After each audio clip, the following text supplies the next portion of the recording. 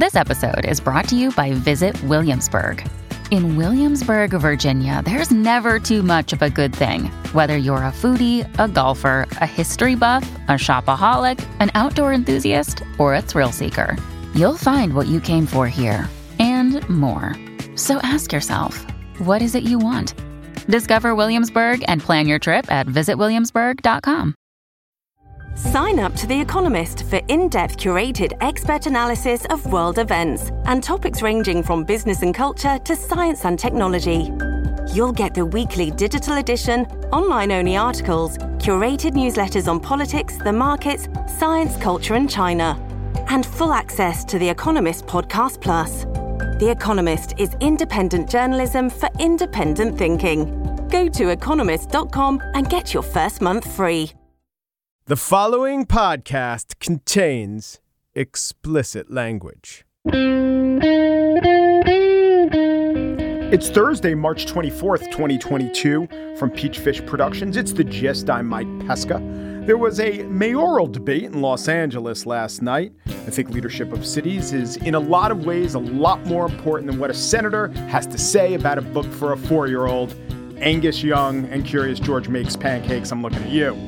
The frontrunner in Los Angeles is Karen Bass, acknowledged state legislator, former leader of the Congressional Black Caucus. But the interesting wild card candidate, who actually isn't that wild, which is something we'll get to, is a guy named Rick Caruso. Caruso's a rich guy, former Republican turned Democrat, so maybe Bloombergian. But he's a real estate developer, so Trumpian? I do love this detail in his bio. Olivia Jade Giannulli was on Rick Caruso's super yacht Invictus when the scandal broke about her mom, Lori Luffner, bribing and cheating her way into USC. But that's probably too much background for the point I want to make. Caruso, he's actually kind of a low-key guy. He's not Trump. He donated to Pete Buttigieg, maybe to establish his Democratic bona fides, even though the Los Angeles mayor's race is nonpartisan. And he has served on real civic boards there in Los Angeles, like the police commission, where he had a big hand in actually selecting the commissioner. So it came as a surprise to read the front page LA Times story about the debate, describing him this way. Rick Caruso cast Los Angeles as a dystopian Gotham City, one so beset by crime that every last resident is scared to walk outdoors. He cast his opponents as career politicians, saying the word, it's actually a phrase, but saying the word a bit like one might handle week-old fish. Well, on the crime front, it is clear that Los Angelinos' number one concern is crime. 41% of residents in LA view crime as a major worry. The city saw an increase of 12% in murders last year on the heels of a 20% murder increase the year before. Caruso never asserted that every last resident is scared to walk outdoors. There was a chance to say that, and he didn't. And as far as the career politician jibe, yeah, it's lazy. It's lazy to call your opponents career politicians. That's what the non-politician always says. It's used, and he used it way too often. But I'm going to play for you the times he said it, and I want you to tell me if the tone or delivery is one of profound Piscean disgust or derision. Here, he mentioned the career politician thing in a discussion of housing. Here's what the career politicians, how they manage that and what happens in LA City. Here he is talking about policing. Crime, we're 500 officers short, thanks to our career politicians. And here he is talking about leadership style. There's a great difference here. There's 63 years of career politicians on the stage, a lot of great ideas, none of which were implemented before they ran for office. That tone's more like he was talking about, disappointing third quarter earnings. Not that it's some great point to go on and on about career politicians, but now I will give Karen Bass, obviously sensitive to anything fish-like, I will give her a chance to reply. Stop denigrating quote-unquote career politicians, people who have devoted their life to public service. Any of us that become mayor, you have to work with the city council. But back to the stinky fish talk. When the media describes an event, even in a story labeled analysis, they have an obligation to convey it in a way that would resonate as accurate to a fair-minded observer. The entire article, it's not a column, it's a 3-bylined front page piece of analysis, was shot through with descriptions of exchanges and accounts of statements that were just off, that were clearly off. And I watched it. The event was on TV and on YouTube. Anyone could watch and see that Rick Caruso wasn't portraying Los Angeles any more or less apocalyptically than everyone else on the stage. Here I am, 3,000 miles away, and I feel like I have to do the additional research to see for myself if claims on the front page of the newspaper are accurate. And for me, they're not accurate enough. And it is getting a little bit exhausting to have to put in the research all the time, to treat with vigilance so many facts that should just be taken as facts before we move on to the important issues, which really are quite often characterized by gray areas. On the show today, is Candace Owens really a Russian stooge or a good old American stooge who happens to be carrying Putin's poison water? Don't sip it. Don't sip it, Candace. But first, 7 Days is an independent rom-com with a heart, but also an N95. When two young people go on a date that doesn't go well, that's fine. Their moms were really the ones most eager for them to pair up anyway. But then, well, a global pandemic hits. You know the one I'm talking about. And the two are locked down for 7 days. The stars of the film, Karan Soni and Geraldine Viswanathan, join me next.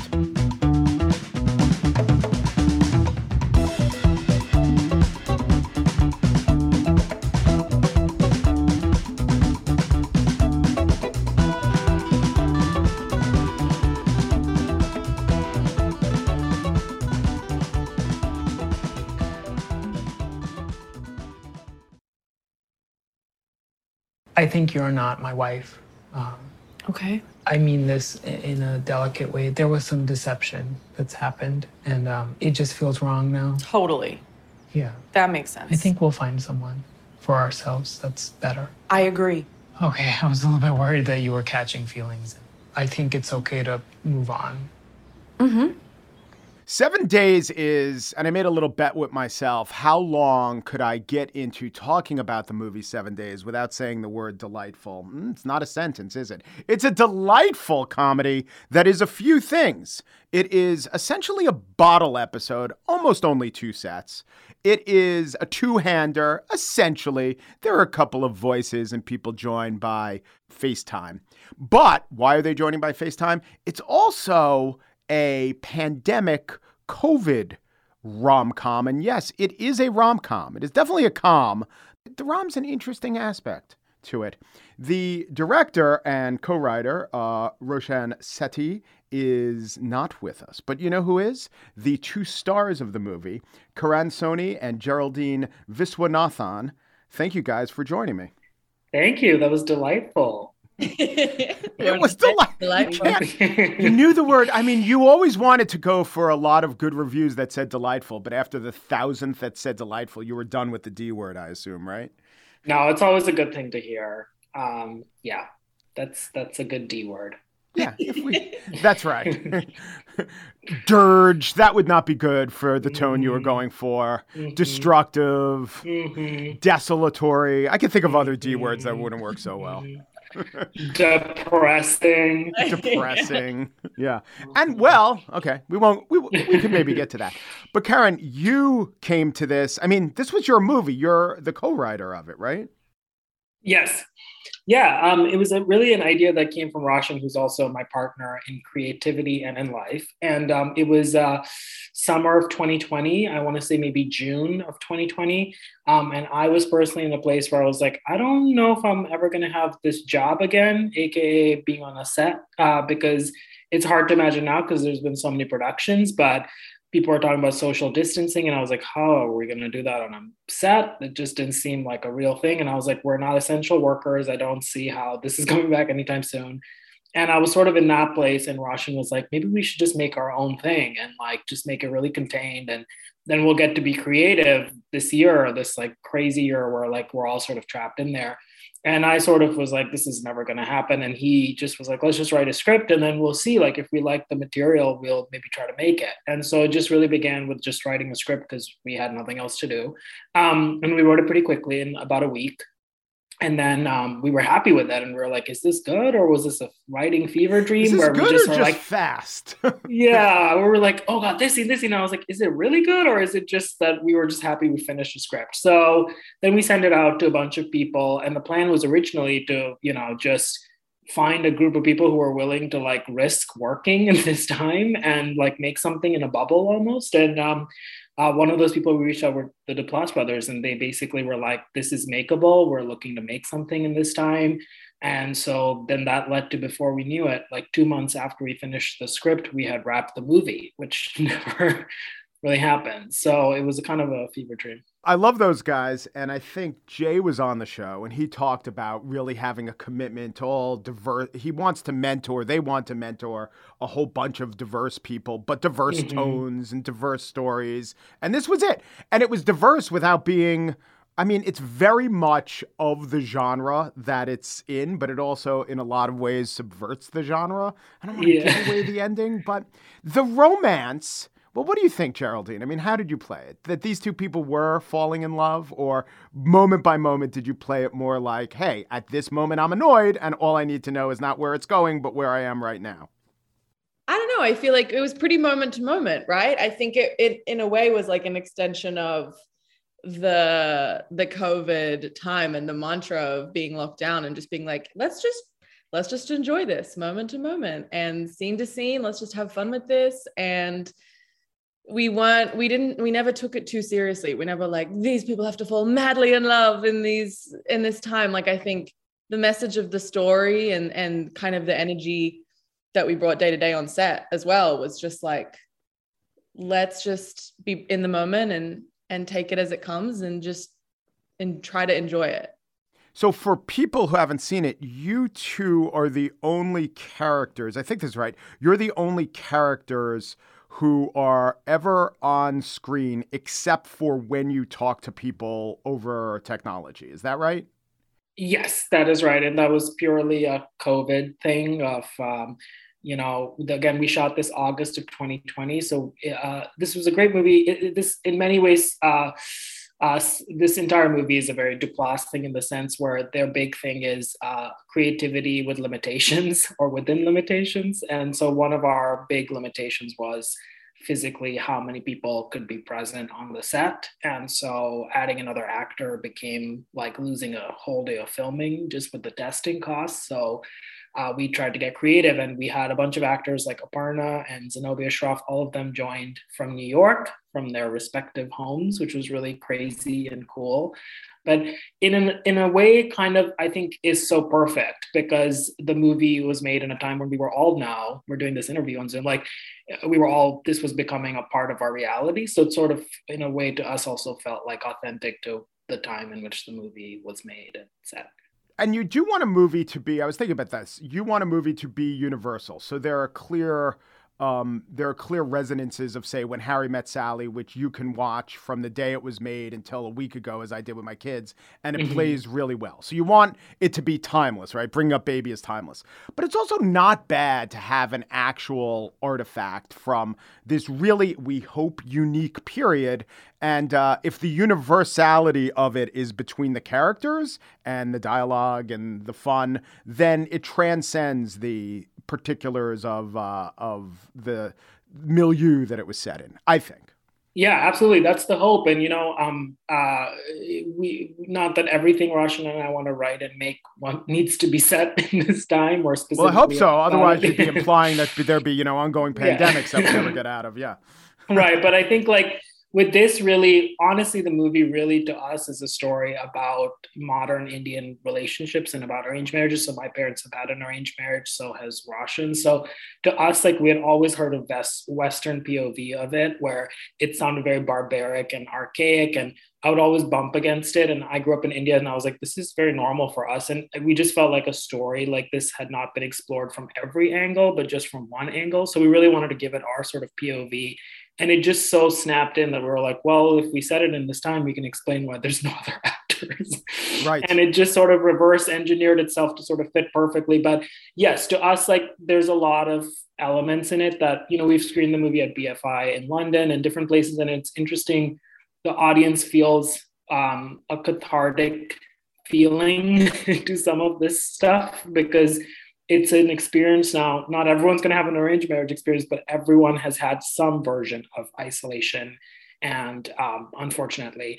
And so the hope is that it can be, yeah, like you said, a snapshot into life during this crazy time. Right. In your movie, I mean, I'm trying to explain it to my audience, and we've talked about it, and the idea of arranged marriage comes up, but it is just the plot complication, let's say, right? It's not a referendum on the institution. It's these two kids meet cute, only it's not that cute.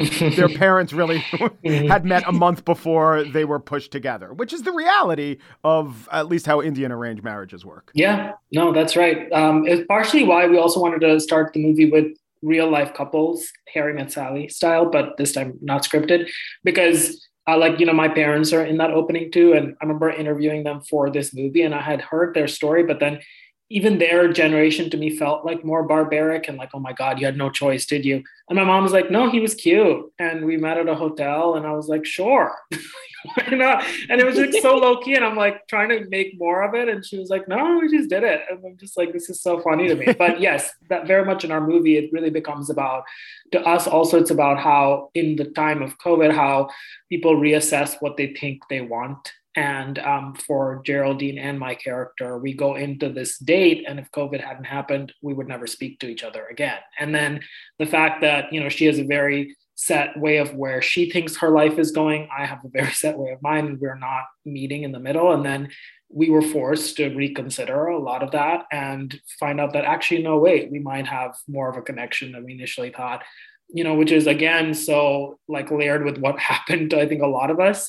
This movie would not exist if COVID hadn't happened, because we were just going around our lives, like doing our thing. And then suddenly when me and Roshan couldn't work anymore, we were like, I think we have to make our own thing, because like we might have made something on our own eventually, but this really was not the plan ever. Like it was not a 5-year plan pre-COVID or anything. So I think it also is really a lot about that too, about changing what you think you wanted when the world is paused. It forces you to reconsider a lot of the stories you've been telling yourself. So for you as a film experience, Geraldine, we have your co-star as a co-writer, and he's the partner of the director. So they have talked between themselves so much, and Karen has told us that he talked to his therapist about this a little bit.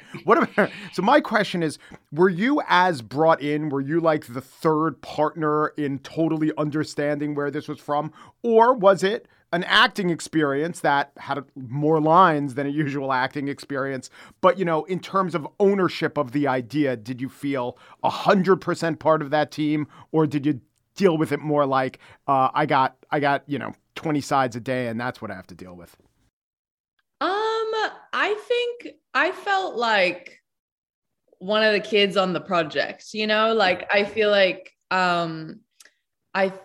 because it was so all hands on deck, it really just was like, we're all in this. I definitely couldn't be lazy about it. Like we were in it. It was really on us. So I felt very involved in that way. In terms of the idea and stuff, like they wrote it and it's their story. But in terms of on the day, I was definitely in it with them. How do you like playing characters who are clearly and meant to be and written that way of South Asian either descent or maybe they were born in India? Because I look at your career and I would bet that some of the roles you've taken were just written not to be that. And it doesn't mean that they were retroactively retrofitted, credit to casting that they did some version of colorblind casting. But, some roles are clearly have to be that, and some roles are just written for anyone. And you, of course, are South Asian, so you are going to play a South Asian character. But do you like to have a certain percentage of characters you play where that is supposed to be their ethnicity, but then maybe you also like playing characters where it doesn't come up that much? I'm only really drawn to play characters who their ethnicity is part of their character and story. When the person creating it is of that ethnicity, I think that's really important to me. I never want to be that like token character or feel like these ideas of what I am are being put on me. I think I just feel really comfortable and, in fact, excited to be a part of stuff that is made by actual South Asian people, and we're talking about our own culture in the way that we want to.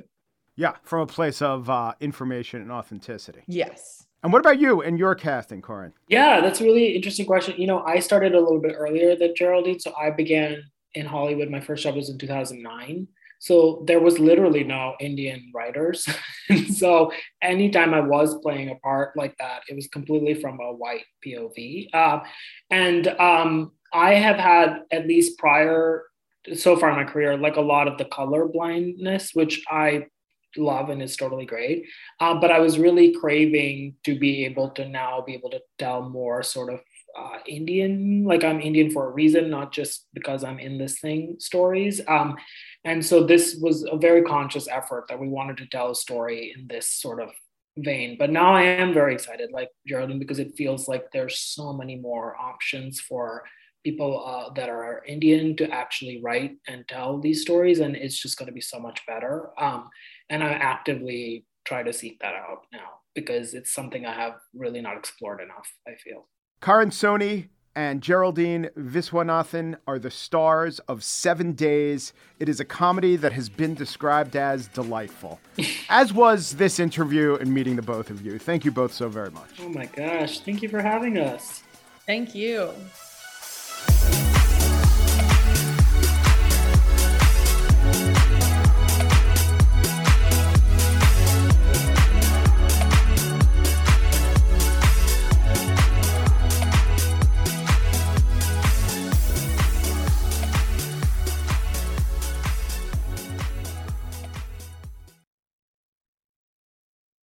And now the spiel.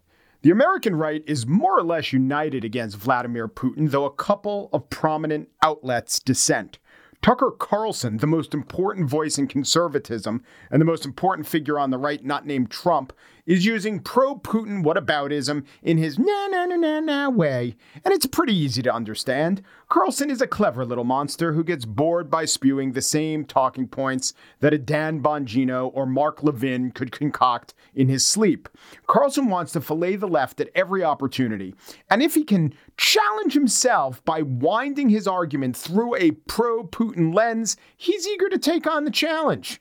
But the other most listened to conservative pundit advancing Russian talking points is, well, let's have Tucker introduce her. So Candace Owens is completely unafraid of anyone, so she's often accused of things. The New York Times, in its latest salvo, is accusing her of working for Vladimir Putin. A reporter just wrote to Candace Owens, quote, "We note you have advanced the idea that Ukraine was a corrupt country, which match comments we've seen from Russian state media." Ladies and gentlemen, the comedy stylings of Candace Owens. Tucker thinks it's funny. Candace is serious, although also socially aware enough to pick up on the fact that this isn't a topic that has to be treated with the utmost care. I don't think he's reading the New York Times and doesn't realize how many times they pivot the narrative. And here's the thing. Nobody believes this Russian puppet stuff. I mean, it's just ridiculous. A black woman in the United States have never even been to Russia. I mean, I can't think of a Russian food off the top of my head. I mean, it's so ridiculous. I refuse to give it any air. Well, you did air it out for your 3 million Twitter followers and to Tucker's 3.5 million viewers as the most watched program on cable news. Also, borscht? Caviar? You can't think of caviar or borscht. You know what? I actually buy that part. I don't think she can even think of borscht because on this issue, Russia, I think Candace Owens is woefully ignorant. There is a sophistication. It's unconvincing. It's see-through.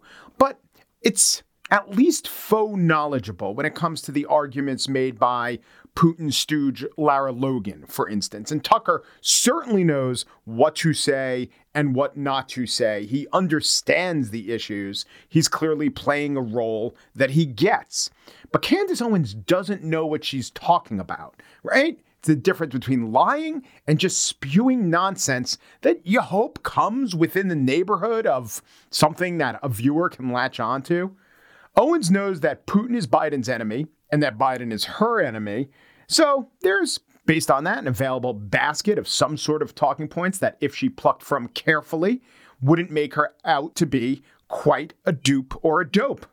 but she doesn't understand the issues. She's not particularly strategic in the arguments she makes or on the issues she's talking about. So she winds up saying things like this on her podcast 2 days ago. With, Gorbachev and James Baker and the Russian guy's names that I can't say, Chernadze, saying. Okay, so I'm 50, she's 33, so to me, names like Edward Shevardnadze or Adnan Khashoggi or Panamanian strongman Manuel Noriega, they all roll off the tongue. But she obviously had no recognition of the name that she was trying to not recall, but just cite to show that she was some sort of expert. Edward Shevardnadze, USSR foreign minister under Gorbachev, first president of Georgia, very important 20th century figure. I don't think she knows what she's saying. And I also wonder how much Ben Shapiro knows what she's saying. Ben Shapiro is her boss at the Daily Wire, and Shapiro is a Putin critic. For everything else, he properly sees Putin's actions as inexcusable. Shapiro takes many shots at Biden as well. He just doesn't have to be so artless about it as to toe touch into Russian propaganda. Owen says, of course I'm not an operative. Of course I'm not on his payroll. No, but your talking points to him are still useful. And you know, of course, the Russians have a phrase for such people, useful idiots. I think Candace Owens is smart, by the way. I don't think she's stupid. I think she has verbal dexterity and has memorized a bunch of talking points that she draws on in most arguments. But in this one, she's extremely uninformed. And not to her benefit. There's a reason why all the other conservative yackers know enough to blast Putin as they criticize Biden for weakness, always vaguely defined weakness. Is it more likely that Candace Owens saw an opening or a market opportunity to be the most Putin apologistic within the conservative firmament, save Tucker? Or is it more likely that she, without really knowing what she was doing, has made a misstep and can only pick fights with the New York Times or change the discussion to Hunter's laptop because she knows the idiocy she's evincing won't be long-term useful to her brand?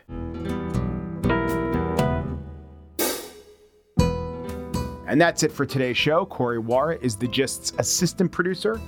Joel Patterson is The Gist senior producer. Michelle Pesca is the co-star, co-screenwriter, and Dolly Grip for Peachfish Productions.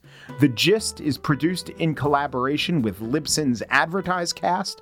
For advertising inquiries, go to advertisecast.com/thegist. Umpru Depru Dupru, and thanks for listening.